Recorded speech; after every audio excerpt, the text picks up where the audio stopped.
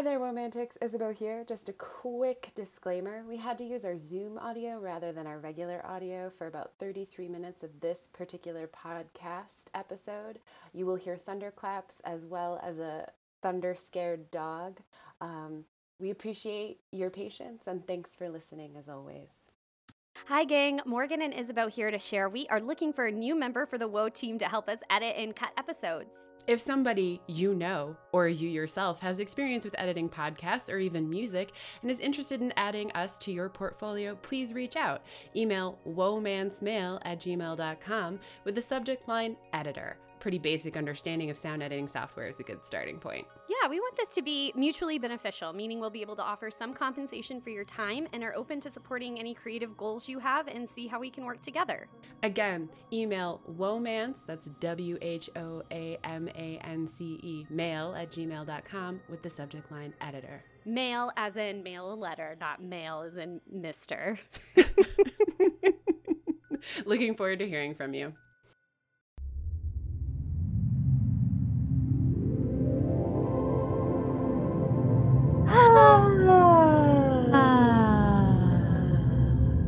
I'm Morgan. And I am Isabeau, And this is Womance.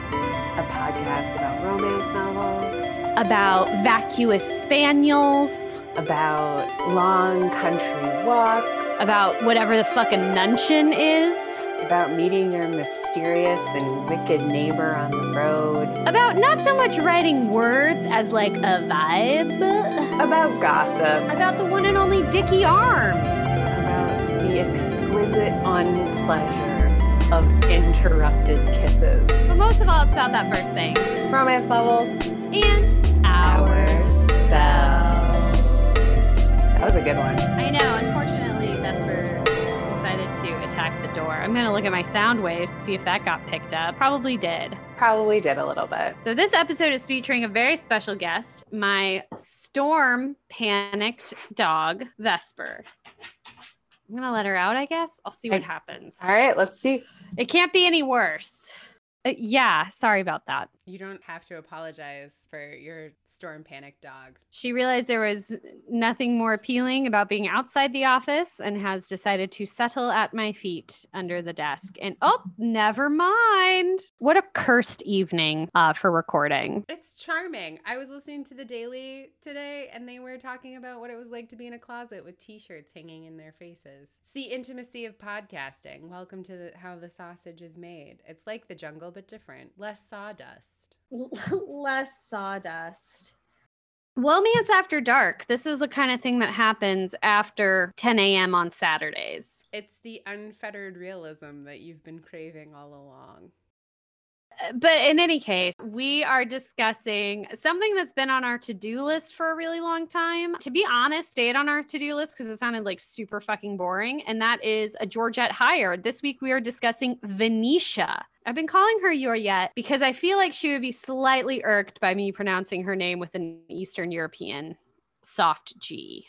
Probably. I've been pronouncing it Georgette Heyer because that is how Richard Armitage, Dickie Arms, the hot dwarf himself, Thorin Oakenshield, that's how he pronounces it at the beginning of his Audible. So, Isabeau, the reason we finally did a Georgette Heyer is that you happened to read Venetia while on vacation. And I did. believe it was via the dulcet, aromatic tones of Dickie Arms himself. Listeners, imagine yourself alone in a Toyota Camry and you're driving on I-70, a terrible interstate highway in the flatlands of Missouri with the Mississippi behind you and nothing but your in-laws in front of you. What do you listen to? Who do you turn to in this moment of emotional turmoil? You turn to the dulcet, angelic tones of Richard Armitage. I feel like Vesper just started attacking the door as you were explaining that scenario. And I wish I could put some little puppy dog headphones on her and have her listen to Dickie Arms read a romance novel. She would be very comforted. Absolutely. That was how we discovered this book isn't that boring. And I initially checked it out from the library, and then I was reading it on Sunday, and I had so many chores to do around the house that I was like, I'll spring for the audiobook. And I discovered that Audible had removed the Dickie Arms reading because they are releasing a new reading. And I got my reading by Dickie Arms off of the Apple Books collection. And I've got to say, I feel like Audible's fucking blowing it because it was so good. It's so fucking good. I cannot, listeners, we've talked about this recently where we feel like, especially men who have to do the female voice seem to hate women and are really uncomfortable with words like quiver or whatever. And they show their misogyny. It just like comes out in their reading. Richard Armitage doesn't hate women and simply goes for it. And he makes every character different. Everyone has a nuance. Everyone is complicated. He makes a symphony of voices.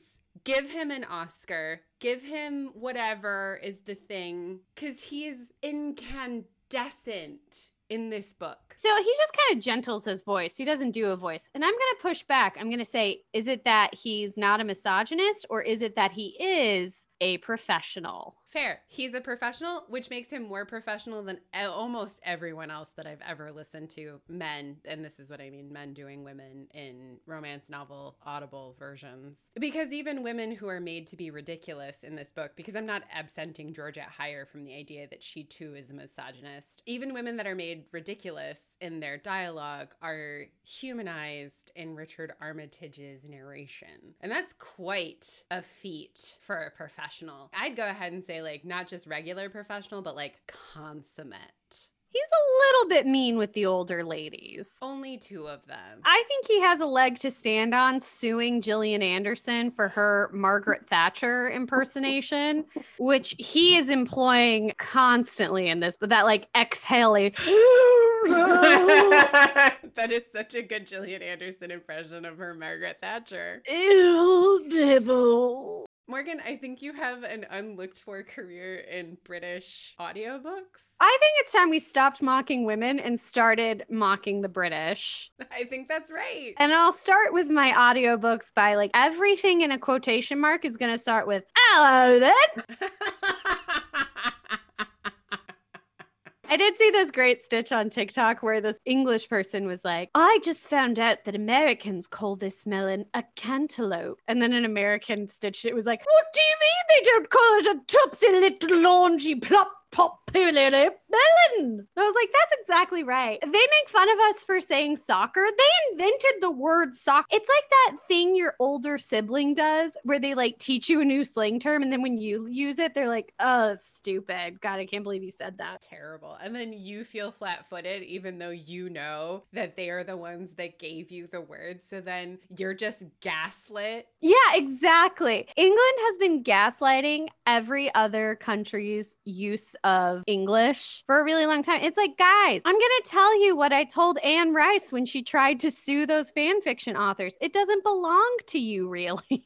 Also, here's the other thing. English is a bastard of a language, which is like also 40% Germanic. So when people are like, no, I speak the King's English, I mean, you mean like Herr Wilhelm's English? Like, what the fuck are you talking about? Also, can you think of anything lamer than being like specific about words? Like you're the person who's like, I can't use they pronouns whenever I'm talking about a singular person because I'm an English teacher and the language matters to me too much. Which brings us to Georgette Heyer. Georgette Heyer. Hello.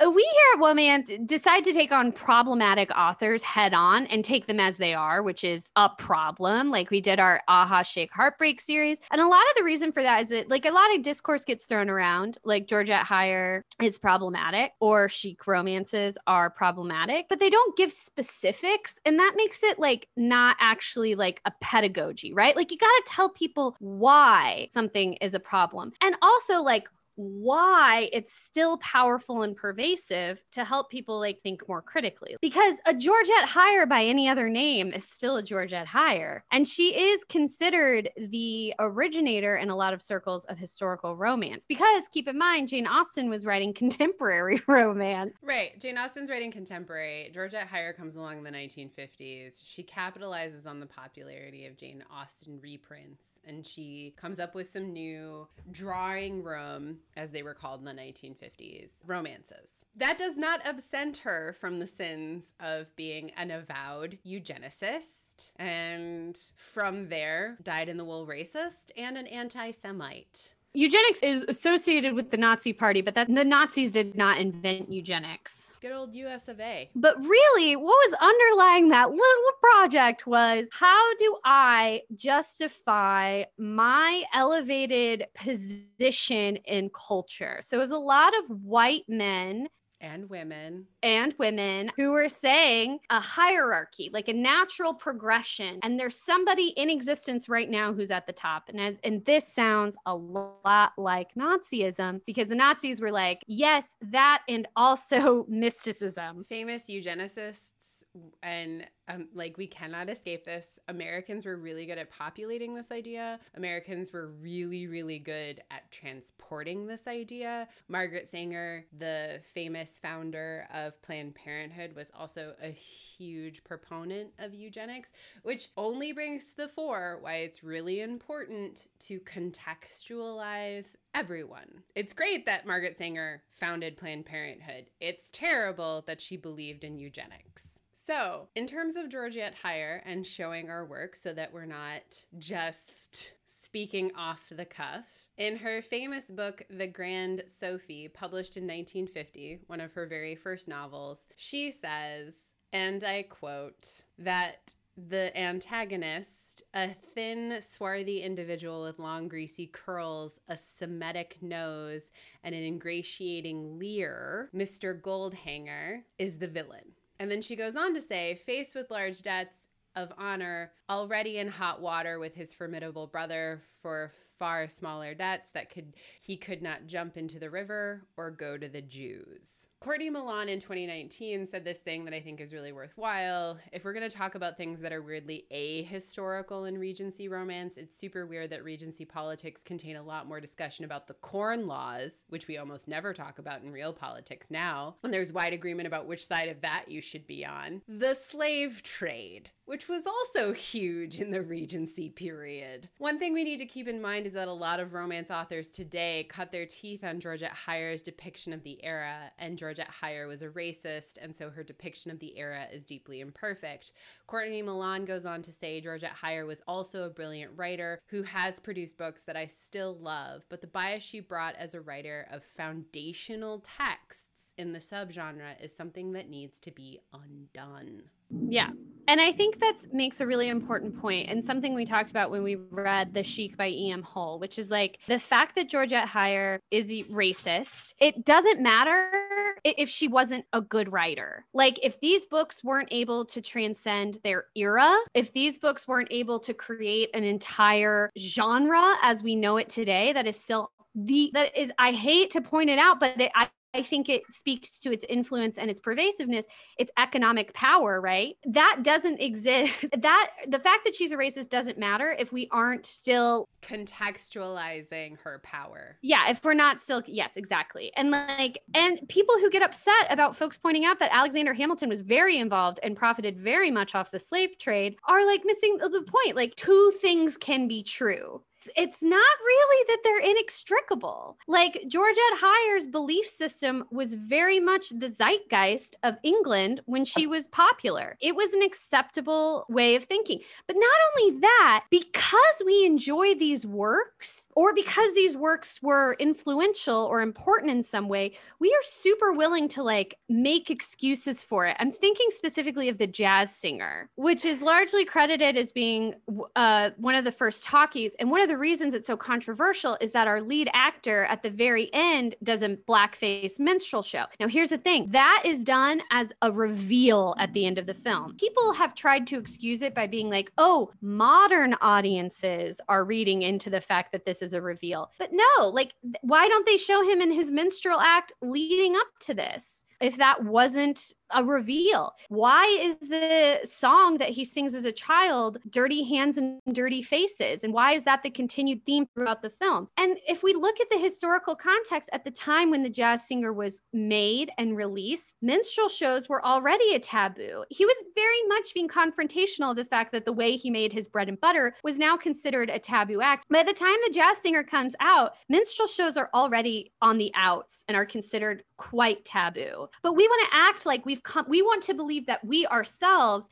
have come far as a society. And we also want to excuse the fact that we've built our culture on racism and indeed the enslavement of Black folks. If Georgette Heyer was just a hack, in addition to being a racist, we wouldn't be here telling ourselves that in the 1950s, things were different. And it's the fact that she's a talented writer that we're willing to make excuses for her era.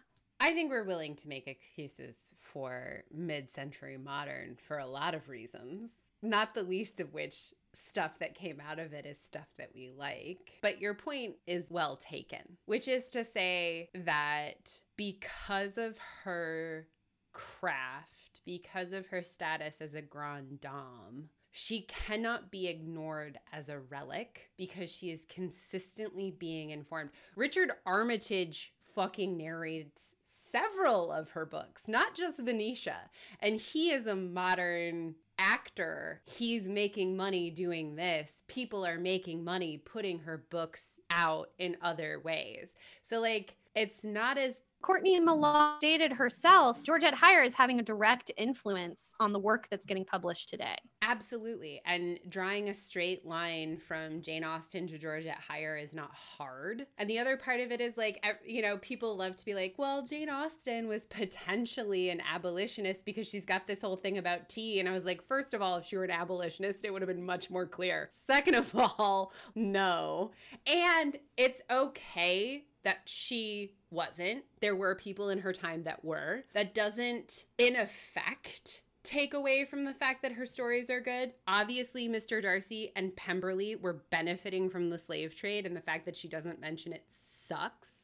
But, doesn't take away from the fact that she invented Pride and Prejudice. These things, as you said, can coexist. The problem is that oftentimes we uplift one and really try to mitigate the other. Yeah. What are the motivations behind that? Exactly. What are the motivations? So here at Womance, we are not going to mitigate the other because it is indeed part and parcel of Georgette Heyer's legacy in romance. If the RWA can award its very newest award, the Vivian, named for a Black editor, to a book that makes the Lakota Sioux responsible for Wounded Knee in the year of our Lord 2021 and retract it 2 days later, Georgette Heyer's legacy still exists. While you're stewing on this, I want to foreground our conversation with this idea out of Georgette Heyer, History and Historical Fiction, which unfortunately is paywalled. It's a 2021 release, and the editors are Samantha J. Rayner and Kim Wilkins. In Chapter 12, Georgette Heyer, Guilty Pleasures, the first question of the introduction says, how can we as modern women explain to ourselves why we still read and love Georgette Heyer? I am asking this because I have a problem that even after all these years, reading Georgette Heyer is still something of a guilty pleasure rather than an unalloyed one. The tension between these two feelings, guilt and pleasure, produces a state of discomfort. It also raises the question, what is the pleasure and what is the guilt? Is the guilt because of some aspects of the book which cause displeasure, yet we read and enjoy them all the same? Or is the guilt something to do with the pleasure itself? That's a really interesting question. In an attempt to unravel the complicated relationship between pleasure, displeasure, and what Freud called unpleasure, I will turn to my home discipline of psychoanalysis, in particular to Freud's theories of the pleasure principle. I will argue that the books can be experienced at different levels. The pleasure and displeasure take place at what may be called adult sublimated level and can be thought about using more or less rational criterion in the fields of aesthetics and ethics. However, the unpleasure, or the guilty pleasure, comes from deeper longings that have been repressed and that we experience them again, produce feelings of guilt and shame. I was going to say, like, this is 100% a conversation that you and I would have had in our math precept. I think it's 100% the conversation. Wasn't this our first paper? This was. So none of us did it very well, but I feel like there's a misinterpretation of the word unpleasure here. Yeah, exactly. Like, I don't think that's what Freud meant. Is this person published? In the Georgette Heyer History and Historical Fiction, chapter 12. But I think what's important about this too is, like, one of the ways we escape interrogation is by saying it's a guilty pleasure or don't yuck my yums. I know Georgette Heyer is problematic. I know Star Wars has one black person. Yeah. I know you don't have to tell me I still love it. Don't yuck my yums. And I think, like, this is the first gate that's worth pulling down. Georgette Heyer is an incredible craftswoman. She is also a eugenicist and a racist and an anti-Semite. These things need to be held in tension. Yes, held in tension is correct. And I assume you mean in space tension, within tension, Yes. in a way that is tense. Yes. You know, it's not irrelevant to today's text. When Freud was talking about unpleasure, he referred to the regularly practiced bestiality of farm workers. And here we find ourselves in a bucolic English countryside setting. We do undershore of Yorkshire, where our titular heroine, Venetia, takes long country walks. By herself, because she's 25 years old. Who's gonna want to tap that anyhow, even though she's pretty? We should read the back of the book at this point. Yes, this is your time to shine, Isabel. It is your turn to read the back of the book. 25-year-old Venetia Lanyons.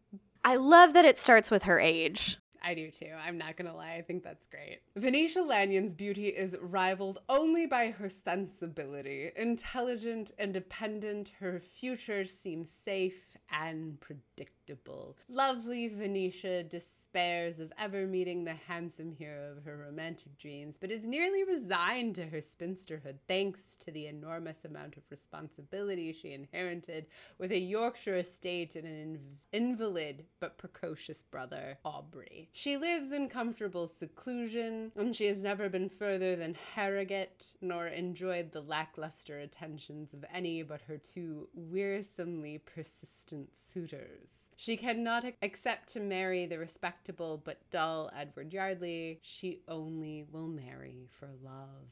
Then her long-absent neighbor, 38-year-old Lord Jasper Damerel, returns home to Yorkshire. In one extraordinary encounter, she meets the infamous neighbor, who she knows only by reputation, a gamester, a shocking rake, and a man of sadly unsteady character. And before she knows better, she finds friendship with a libertine whose way of life has scandalized the North Riding for years. I don't know what that means. Lord Damerel finds Venetia to be the most truly engaging and wittily perverse female he has encountered in all his life, and determined to woo and win her, he pursues her with a passionate abandon that is soon the talk of the ton. And after her encounter with the dashing, dangerous rake, Venetia's well-ordered life is turned upside down, and she embarks upon a courtship with him that scandalizes and horrifies her community. But Venetia has no intention of losing her heart to the rakish lord until she is sure that beneath his swashbuckling ways and shocking manners lies a tender heart, belonging to her, and Lord Damerel would marry her in a heartbeat if he did not think it would ruin her. Then she discovers a shocking family secret that changes everything. It was therefore particularly provoking to find that occasion Lord Damerel could make up his mind to be idiotically noble. A reading. Am I not just as good as Richard Armitage? He doesn't read the back of the book, so I have no way of comparing. Fair, I appreciate that. I do feel like our conversation earlier about how you feel like it's true that Richard Armitage Doesn't hate women.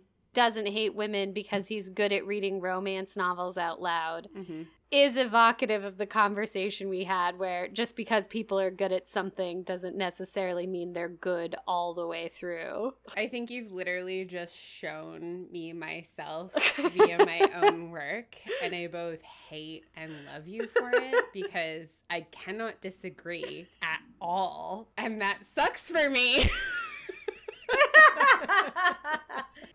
This is why you can't write real person fiction. Ever. And I do wish we could someday release our real person fiction episode. I have it on my hard drive. I wonder, yeah, we should check it out soon. It's been a long time.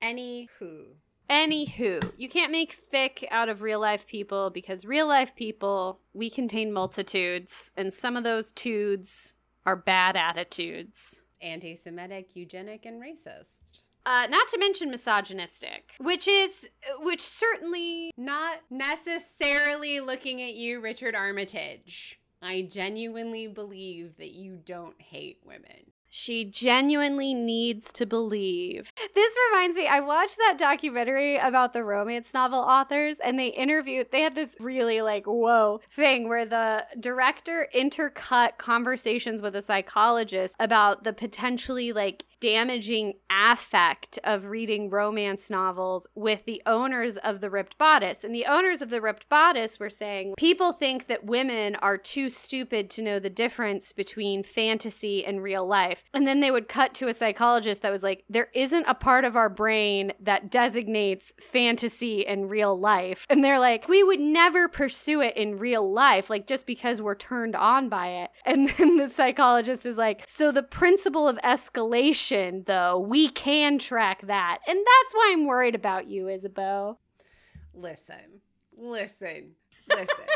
My real person fic of Richard Armitage I'm going to be white-knuckling it through the next 2 years, I think. is only informed by the media he produces and People Magazine. People Magazine? Oh, yeah, because People Magazine believes in its pages or whatever that I consume. Isabeau, you're not old enough to still be reading People Magazine. I go to the dentist, Morgan. Anyway, don't go to the dentist, person. And you have more technology in your pocket than they had when they first went to the moon, allegedly. And you're going to go over and pick up a crusty ass People Magazine that someone with drooling because of the amount of cotton and numbing in their mouth has looked over, waiting for the second part of their procedure. Repping Dr. Sims on the North Side. I want him to live his best life with Lee Pace. There is this entire thing in People Magazine that Richard Armitage is who loves Lee Pace, and that People Magazine would never say that. I shared with you several blind items that said Richard Armitage and Lee Pace are together, are an item. People Magazine had an entire Thanksgiving spread. Yeah, because they did not allege that they were lovers. People Magazine would never. People Magazine would provide images that were posted by Lee Pace and Richard Armitage of them at Lee Pace's family home in Texas at Thanksgiving. I know what you're referring to because I sent it to you. That's all I'm saying. That's what I want for them. Which brings us to Venetia by Georgette Heyer. I have started to build this belief that romance novels were adventure books for gals with acceptable outcomes for the patriarchy, right? And that's why you see so much travel, and that's why you see the huge number of Viking heroes, pirate heroes, Highlander heroes, sheiks, indeed, Native Americans in Indian romances, as they were referred to. And so that was my theory. Venetia really puts a thumb in the eye of that theory, because this is a very domestic novel. And this is a novel that enjoys the domestic. And when I read it, I was struck by, when I started off reading it as a book, I was struck by a couple of things. First of all, the 1-to-1 ratio at which we see this storyline and these particular characters play out. I thought specifically of Whitney, My Love by Judith McNaught. You know, the country romance play out, but also the idea of this like more experienced rake, right, coming to heel and participating in this courtship ritual with a heroine, right, who is considered almost on the shelf. Yeah, almost on the shelf and like a little bit unorthodox, right? Mm-hmm. The other thing that struck me, I had long heard lots of bad things about Georgette Heyer, like we talked about. And, you know, I had also kind of made this assumption that this was going to be like a really boring book and that her writing would be boring. And I've only read this one, but I have to say it is decidedly not boring. Decidedly not. It's very funny. Yeah, it's very funny. It's very much in line with Jane Austen. It's funny, it's fizzy, it's effervescent, which are basically the same thing, but witty even. And the dialogue, okay, it's an effervescent book and the dialogue is fizzy. It's also surprising to me that, like, wow, isn't it, like, unorthodox that the heroine is 25? And then I'm like, oh, no, Georgette Heyer set the orthodox, so I don't know if I can really call it unorthodox that we have an older on-the-shelf heroine in Venetia. And I would also say Venetia is probably Georgette Heyer's most oft-cited, most oft-referenced text. It's the one I've heard about the most. It's not the most often cited in terms of the academic literature, but I think it is the most often recommended in terms of popular literature. What would you say is like the big dog? Harf, harf. In academia, My Lady Sophie or Sylvester. Oh, I've heard a lot about Sylvester. But one of the things I noticed as I was reading is that I didn't note like a particular hatred for any group. And in fact, this is like an example of erasure, right? Because like all other like racial identities are not present, like all other socioeconomic status. Well, I mean, there are the housekeepers, which your personal hero depicts with Irish and Scottish accents. He sure does. Not on accident. Even though the book doesn't describe them as either of those that's things. That's how he delineates them in the narrative. And I think that's like also telling of Britannia writ large, but also a lack of representation by erasure writ large. There are no folks in this book who aren't white, and there are no folks in this book who aren't Anglican. But there are also no folks in this book that Georgette Heyer likes.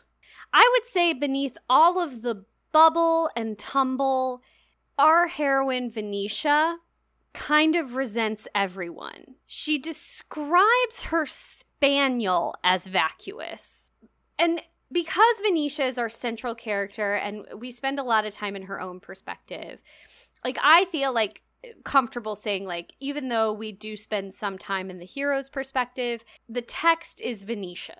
And Venetia thinks that her younger brother, who she's very close to, Aubrey, is a whiny baby intellectual. She thinks her older brother, Conway, referencing our friend Country Conway from the book that our dark passenger said was ripped directly off of Georgette Heyer. Conway is frivolous, heffalump, ne'er-do-well, himbo. Yeah, she doesn't care for him. Her housekeepers are all busybodies, and her nurse is a busybody, and the old ladies in the town who she's, you know, friends with are all assholes, as well as their husbands and their daughters. And I can't, like, it was the point at which she described her spaniel as vacuous that I was like, wow. She really hates everybody. And could you be called an ist of any kind if you just hate everyone? A misanthrope? Yeah, that's not an ist. That's a ope. That's a good point. I think that's really interesting because Venetia's character is depicted as smarter than everyone, prettier than everyone. She's called a nonpareil. And one of the first things that I noted was that she's a country 10 and a town 7. Like, she would have, like, definitely, if she had a come out in London, like, she would have turned heads. But she's not a diamond of the first water. But in York, bitch is a nonpareil. She has no competitors. She is it. It, girl, it. Everyone's like, you're it. And she's like, am I? I guess. I don't hate her in the way that I have a really hard time reading Emma. And I think the reason why I don't have as hard a time with Venetia is A, this book is shorter, and B, she has Aubrey as a sort of balancing act of compassion, if not empathy. You know, I would say this heroine is easier to like than Emma because Emma was intentionally written as an unlikable heroine. Yes, Jane Austen famously said that she's written the most hateable character in the English language. Yeah, and this text seems to genuinely like Venetia. Yes, this text does. And this is where it, like, comes into play. Like, imagine the mean pretty girl being the main character of a Jane Austen novel unproblematized. It would never happen. I think this is like where our like slippage starts to be visible, right? Like the certain belief systems are laid bare in the fact that Venetia is written as a likable heroine. And also certain like future functions of the mainstream of romance for decades to come and reasons for people writing off romance for decades to come out of this thing of like Venetia, who is the true asshole of this novel in a lot of ways, even though like it's not like I disliked her, but like imagine plopping her into any other heroine role in any other genre, it's not gonna fucking work. Really? Because I feel like she does. And I feel like because... For example, what if you could plop her into a different text and she would work? She feels very much like a more effervescent Jane in Pride and Prejudice. Like, if she's not an Emma... No! Yeah! Jane's not the main character! Jane's not the main character. Jane's not the one we're supposed to identify with. No, but people do. People do. And I think one of the things about Venetia that's really interesting is that, like, she does have these, like, mean girl thoughts, but she's also always tempering them. And what helps is that Aubrey's thoughts are meaner and more explicit. Aubrey's dialogue is meaner and more explicit. Her thoughts are just as mean as Aubrey's. And she regularly says, Aubrey and I are of a mind. And she talks about the fact that Aubrey isn't a bad, like, she tells our hero, a lot of people think Aubrey is mean because he's honest. But it just matters to him more what a person's actions are rather than their words. Right. Her company is populated by vacuous people. Like, Lady Denny sucks. Lord Denny sucks. Oswald, their oldest son, who has a puppy love tundra for Venetia, who is 9 years his senior, like, sucks super hard. And she does such a good job of infantilizing him. And also she paints a picture for him at one point when she rebuffs his advances. And she's like, when you remember me, if at all, which you probably won't, remember me fondly, but like there will be a woman that you love better. This isn't love. You're making a cake of yourself because there are no other women in the county. Fucking stop. And I think one of the things that's hard for Venetia is she's like the only adult in the room, and she's been the only adult in the room for a long time. But the book is from her perspective. Can we trust Venetia to see herself as she is? Can we see the book's other perspective is our hero? Can we trust the guy who wants to fuck her to see her as she is? I mean, I did. So I was like, yes, absolutely. Yeah, and that's the thing. Like, nobody came around in the text to make me believe that their versions of what was happening in the world wasn't true. Yardley didn't make me believe that. Mr. Henley didn't make me believe that. Like, nobody showed up to give me the sense that I was with an unreliable narrator. but you, as a modern reader, right? And actually probably people who read Venetia at the time, 1958, can look at the facts of like why Venetia looks down on these other people and realize that they're kind of shabby, in Venetia's words. Like, why does she look down on Lady Denny? Lady Denny seems open-minded. Like, she meets our hero, even though he has this reputation for throwing an orgy in the town. But Lady Denny doesn't want to shake his hand. She does, though. When Lady Denny meets him, she initially doesn't want to shake his hand, and then she gets to know him, and she's like, you know what? He seems okay, which seems fair to me. You can come to the table with assumptions as long as you're willing to change your assumptions. But Lady Denny doesn't change. Whenever she finds out that her son Yep. assaulted our heroine, Lady Denny apologizes to our heroine. She also apologizes to our hero. She says, I made some assumptions when he was upset, and I'm sorry about that. Lady Denny seems like a pretty cool person. She seems okay. And, like, I'd like to beep this, like, Lady Denny stan. Where it's like, yeah, she does indeed come around to the idea of Lord Damerel, right? Where, like, he has this ignominious past. But fucking Lady Denny is the one who writes to the London relatives and is like, you need to stop the amour that is happening between Venetia and Damerel because he's serious about her. He's going to reform his rake ways, and she's already in love with him. If you do not intervene, they will marry each other. It is her. She doesn't say he's going to reform his rake ways. That's the whole point of writing the letter. She does. She writes the letter, and she's like, this will ruin Venetia forever. Yeah, but she doesn't say he's going to reform his rake ways. It'll ruin Venetia. Which means that she never really reformed her idea about him to begin with, because she still writes this shitty letter. Her only project is protecting Venetia from having to own up to the sins of her mother, right? And she's like, we don't need to. Sure, but protecting Venetia means infantilizing her. It does, but it's like, it doesn't mean that she doesn't see our hero as like a whole person. Sure, but not good enough to be with Venetia, even though they both choose it. She's not writing about who he is as a person. She's writing about his reputation. Sure, but she doesn't trust either his reputation, his aunt, or Venetia to allow them to have a future together, which says that she cares more about stuff that isn't real than Venetia does.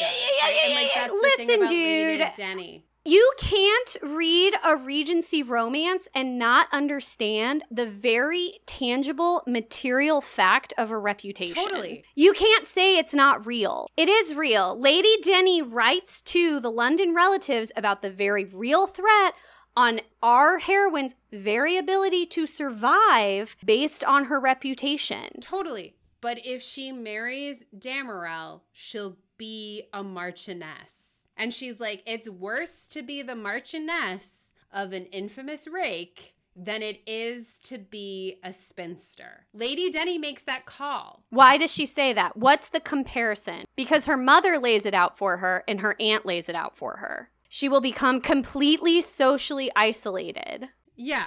And Venetia says, dudes, I'm already socially isolated. Venetia makes that point, but that's not how Lady Denny sees it. Lady Denny sees it as like, she is my friend. We go out. She goes out and she's respected. She sees it wrong because Lady Denny... Wrong doesn't make her a bad person. I'm not saying Lady Denny's a bad person, but Lady Denny sees it in her own perspective. And I think this book does a really good job of explaining that, where Lady Denny 100% only wants Venetia's happiness. But what Lady Denny doesn't fucking get is that Venetia socializes with the Dennys and the Yardleys. She doesn't have social cachet in any way. So the idea that she will be socially ostracized but have the man that inspires her intellectually, sexually, and socially, that isn't a fucking hard sell, because right now she socializes with 2 families with 2 idiotic sons. I don't know, Lady Denny, what is society if it's just the Dennys and the Yardleys? What you're not describing is the fact that Venetia has been in London for a month at this point. She wants to establish her own house, and she has been able to do stuff like go to the theater. She has been able to do stuff like go to restaurants, go to bars, because she can find people to accompany her. That would be lost to her. Her mother goes to the theater and she's been socially ostracized. Her mother goes to very fancy places.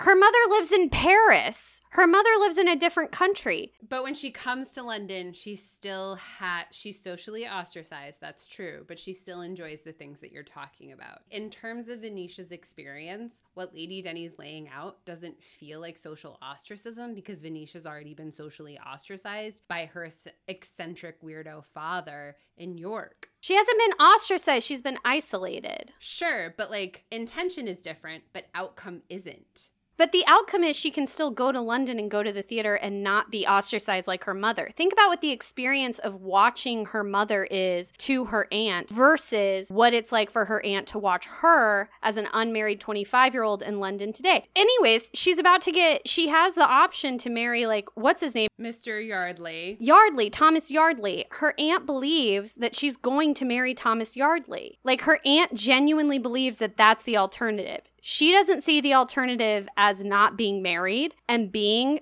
a spinster. She sees Thomas Yardley, country gentleman, in her own hometown where she can continue her life and her comfort level that she's used to, versus marrying this Marquess and like no one else. Like, that's going to be her whole life. She's not going to be able to do.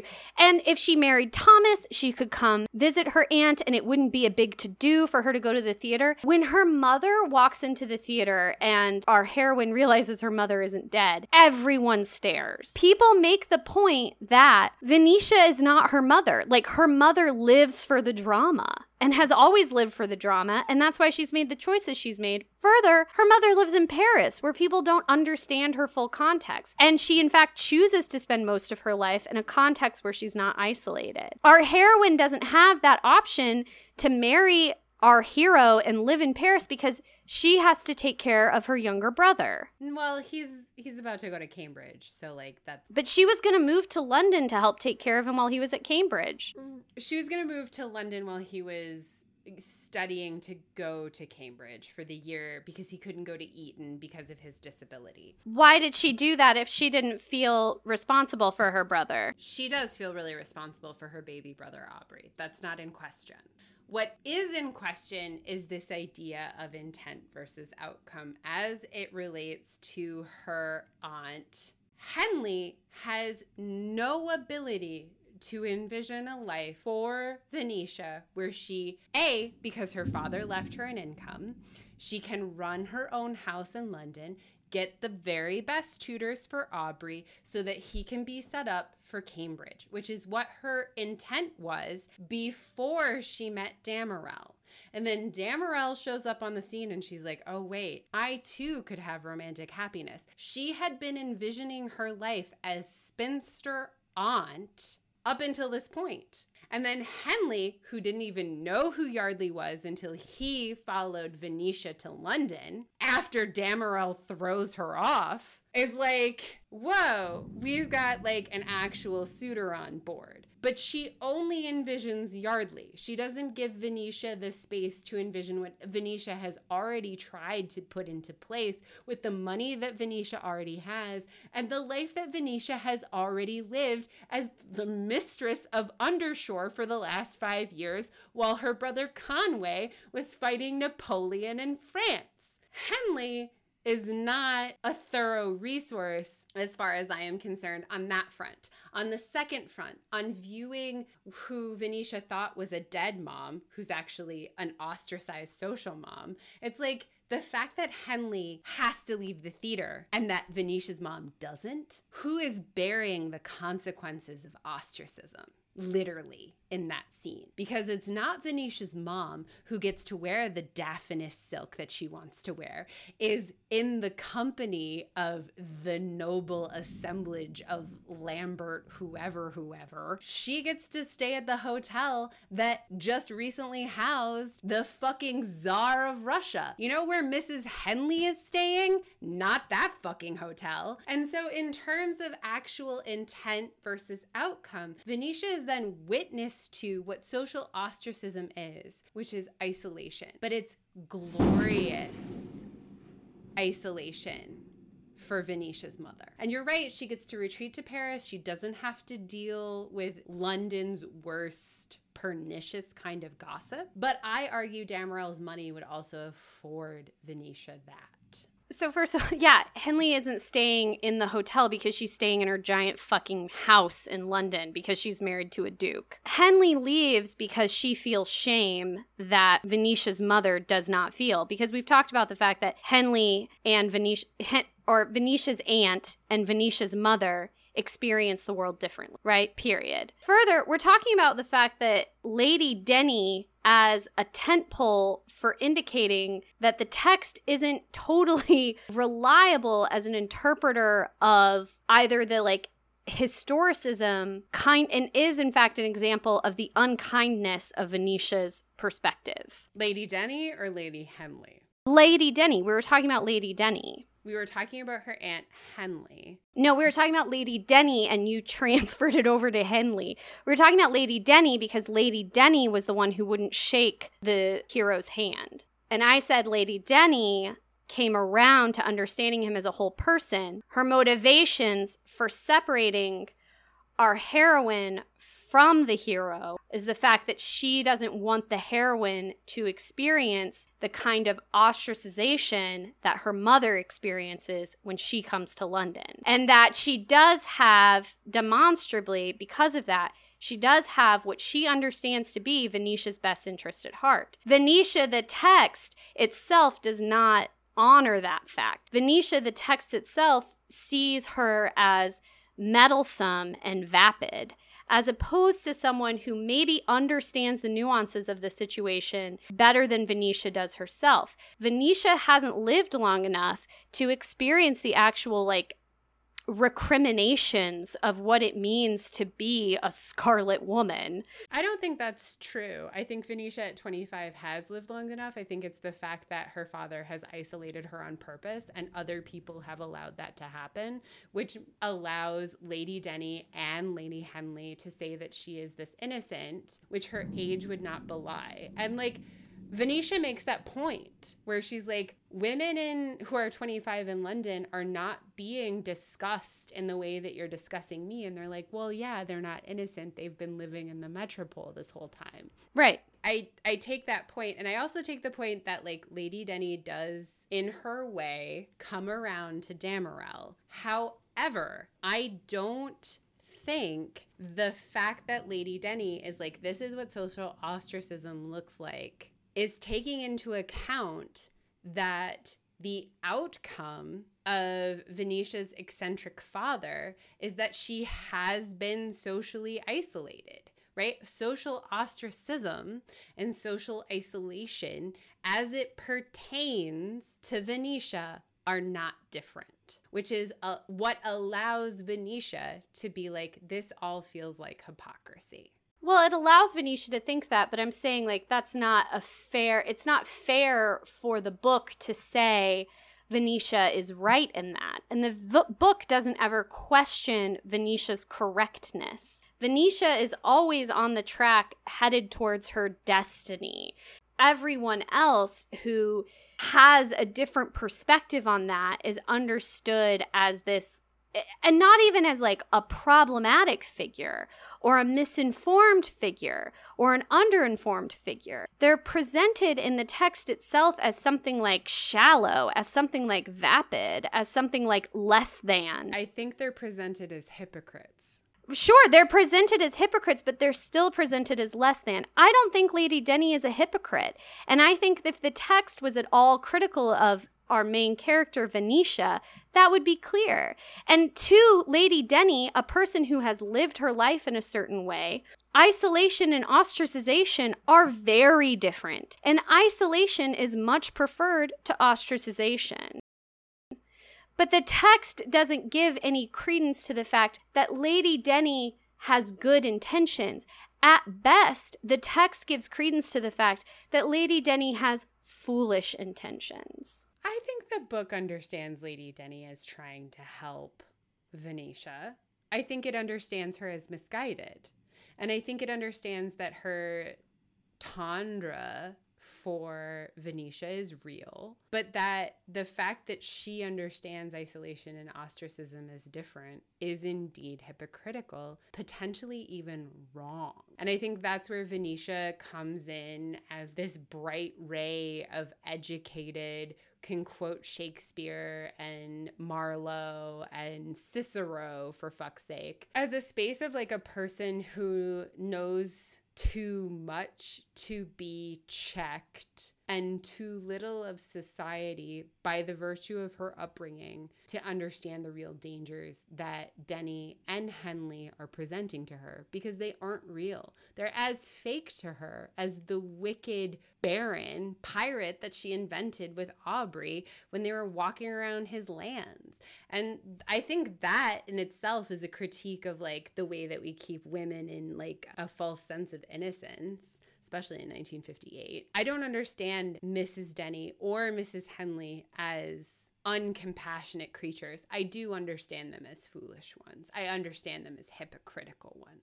I understand the text as positioning them as foolish and hypocritical, and I think it owes a lot to like the underlying misogyny of the text. And I'll go to the chapter that we are in where we are from Mrs. Denny's perspective, and she's trying to ask her husband to intervene on her behalf and speak to our hero to prevent him from pursuing his relationship with Venetia any further. And the text repeatedly talks about how she's desperate and how her husband is pointing out that it's none of their business and that this is all a very interesting story, but it's nothing more than a story. So the text positions Lady Denny's actions as irrational. According to her husband, but I don't think the text understands it that way.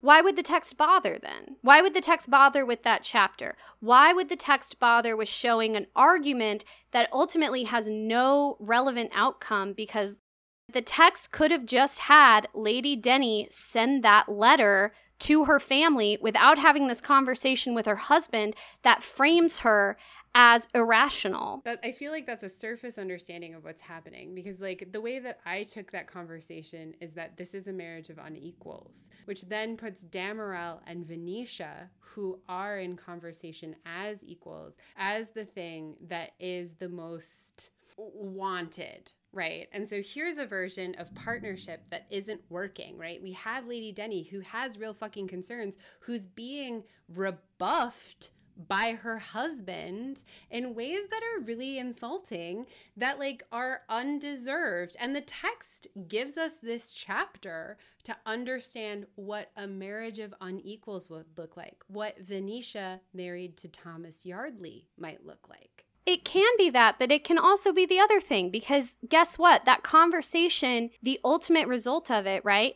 Lady Denny writing that letter to Venetia's family is problematized by the text, is considered like a fucked up thing to do. A thing that happened. It's the obstacle. Yeah, a thing that happened that threw a wrench into Venetia's bicycle wheel on her way to her destiny. And the fact that the ultimate outcome of this conversation between unequals is that a woman continued to behave in an irrational way and sent this letter for something that has been argued is none of her business and has actually had detrimental effects on our heroine, then I think it does position Lady Denny as all of the things her husband describes her as. Potentially, but I also think like this is a space where it's like if your concerns had been taken more rationally, maybe you wouldn't have taken the escalating step.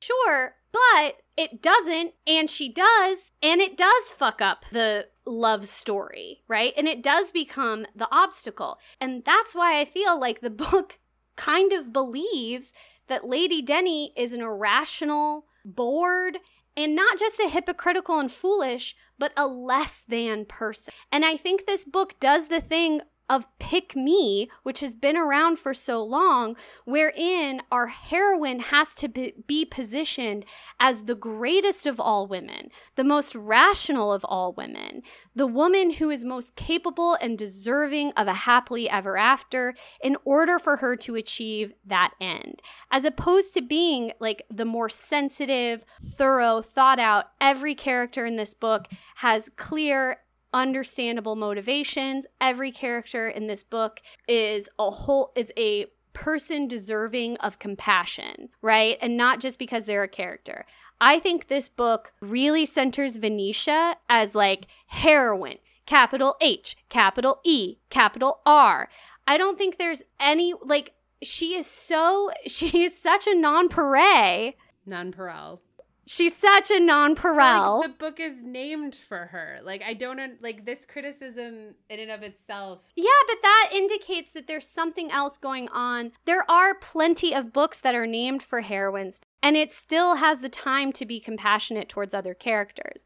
I'm saying in this text's lack of compassion for other characters and the fact that Venetia seems to dislike everyone else. Venetia is an Emma, but when Jane Austen writes Emma, she's an unlikable character. When Georgette Heyer writes Emma, she is a nonpareil, right? And I think that's super indicative of like, Emma's not, that was bad form, Emma. Emma is not a nonpareil. Emma's a nonpareil too. Incident in Emma comes in the very last 5 chapters.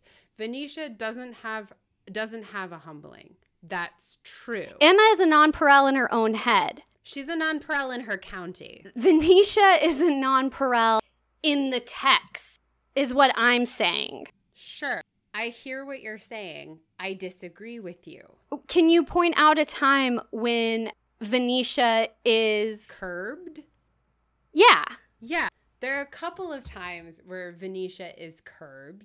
And I think part of what is curbing Venetia specifically and why it doesn't function the way as Mr. Knightley curbing Emma functions is because it's Mr. Yardley.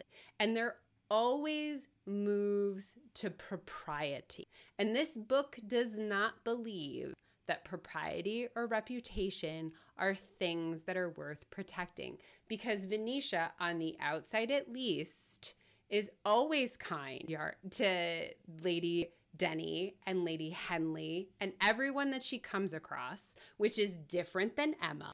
Even in her own mind, when she's not being as kind as maybe she could be, especially when it comes to Conway's wife, right? Who shows up totally unannounced and is the new mistress of Undershore. Venetia tries really hard to make a space for her sister-in-law, who's the new mistress of the house, and for her pernicious mother. And the fact that, like, Venetia tries hard and tries to get Aubrey to give her a fair chance at it, and it doesn't go at all, sucks. But she's constantly trying to fix a way for Conway's totally unannounced wife, who's also pregnant, to have a way to function at Undershore. Speaks to Venetia not being a shitty person. And again, I don't care if Venetia's a shitty person or not. Like, I think this book understands her as very likable, but this book understands propriety as a problem. And the fact that Venetia doesn't want to participate in it is heroized. Whereas, like, Lady Denny and Lady Henley, who are indeed enslaved by propriety, are written as less sympathetic than Venetia. But I think the idea in 1814 or 1958 that propriety is a problem doesn't really feel very revolutionary. It just kind of feels true. Granted, this text does treat propriety as a problem. We're talking about her status as a nonpareil, right? And you point out the fact that regardless of what she thinks, she always says and does the right thing, right? But she talks early in the text. The text asserts that our heroine and our hero both like and respect her younger brother, and have this deeper understanding of him because he is disliked by so many people. Because he doesn't judge a person based on the things they say, but he judges a person based on the things they think. And because of that... that actually has practical implications because Aubrey is indeed disabled. But I'm saying the text asserts that what is in your mind is what makes you a good person. Do you think that Venetia is kind to people, is generous to people in her mind, in the perspective that we get? More so than Mr. Yardley or Oswald Denny. But the fact that everyone's a bad person doesn't mean no one's a bad person. And like, you can't say like, Thomas is also an asshole, so that means Venetia isn't an asshole. Venetia is an asshole in her mind. Like, she thinks really mean, unfair things about people. She also is undermining them at all times and elevating her own status, right? Whenever we're in Venetia's perspective, as with all human beings, like, she is the hero, but she never, like, second guesses herself except for taking our hero at his word when he casts her out. And then she's like, oh, I was so silly. I should have realized that something else was going on. And I think that the book goes out of its way to create this character that judges people much more on, like, what's in their mind, and then makes the point that it doesn't matter so much what people say as what they think, and then has this heroine thinking these things that in 2021, we as readers who get to enjoy, you know, far more nuanced texts, or have enjoyed, you know, like if you read Emma, for example, right? Like, we are able to discern the fact that Venetia's kind of a dick, right? But the book doesn't understand Venetia as a dick. Venetia is infallible in the text. And I think that's a problem because Venetia does not have a lot of compassion or generosity. And I think what's happening in the text is belying a real lack of compassion and generosity in the hand that wrote it, which we can see a lot of lack of compassion and generosity. And so what I'm saying is, even in a text where we don't have like racialized others, you can still see some of the waves of that worldview. Sure. I will grant that Venetia is granitized, right? Like, she has a real... Granitized? Yeah, like, I think that she has a real sense of purpose, but I also think part of this problem that you're describing, right, where she is unkind and that she undermines the other women specifically, because she also undermines the other men, but you don't seem to have a problem with that. I do. She's a dick to Oswald. I mean, well, but even in her perspective of Thomas and Oswald, she's more forgiving of them than she is of other women. I think the text is more forgiving of them than of the women. And I think that is epinomous of what you're talking about. But I think the thing that is both true and pernicious about this novel is that Lady Denny and Lady Henley are also feeling infallible about what they're saying. They don't admit that a 25-year-old who's been in charge of an entire fucking estate and her baby brother could be in charge of her own feelings, and that they function to infantilize Venetia, which would be incredibly frustrating. And so even as Venetia understands them as passionately as she can as obstacles to her truest love, they function as unquestioning obstacles. Lady Henley never, ever admits that she might be wrong. Lady Denny never admits that she could be wrong. And so the thing that you're ascribing to Venetia could easily be ascribed to both the other women in this text that Venetia paints uncompassionately. But why write them that way? Because that's how Venetia sees them. Exactly. But that's also maybe how they are. You know what I mean? Like, that's like, this book is called Venetia. It's from Venetia's perspective. There's nothing that comes along to make me believe that Venetia's perspective is so out of whack as to believe that Lady...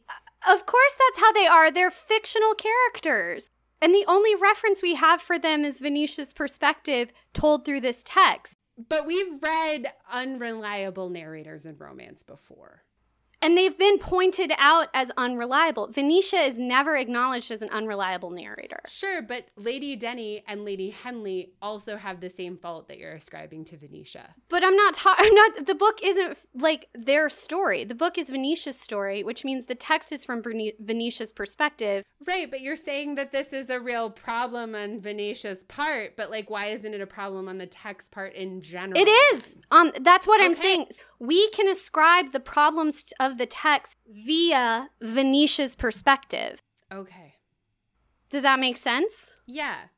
Does it? Or you can say no and we can move on as well. I mean, I think these women are boxed in by propriety and a lack of understanding of Venetia as a person versus intent and outcome, and social isolation versus social ostracization.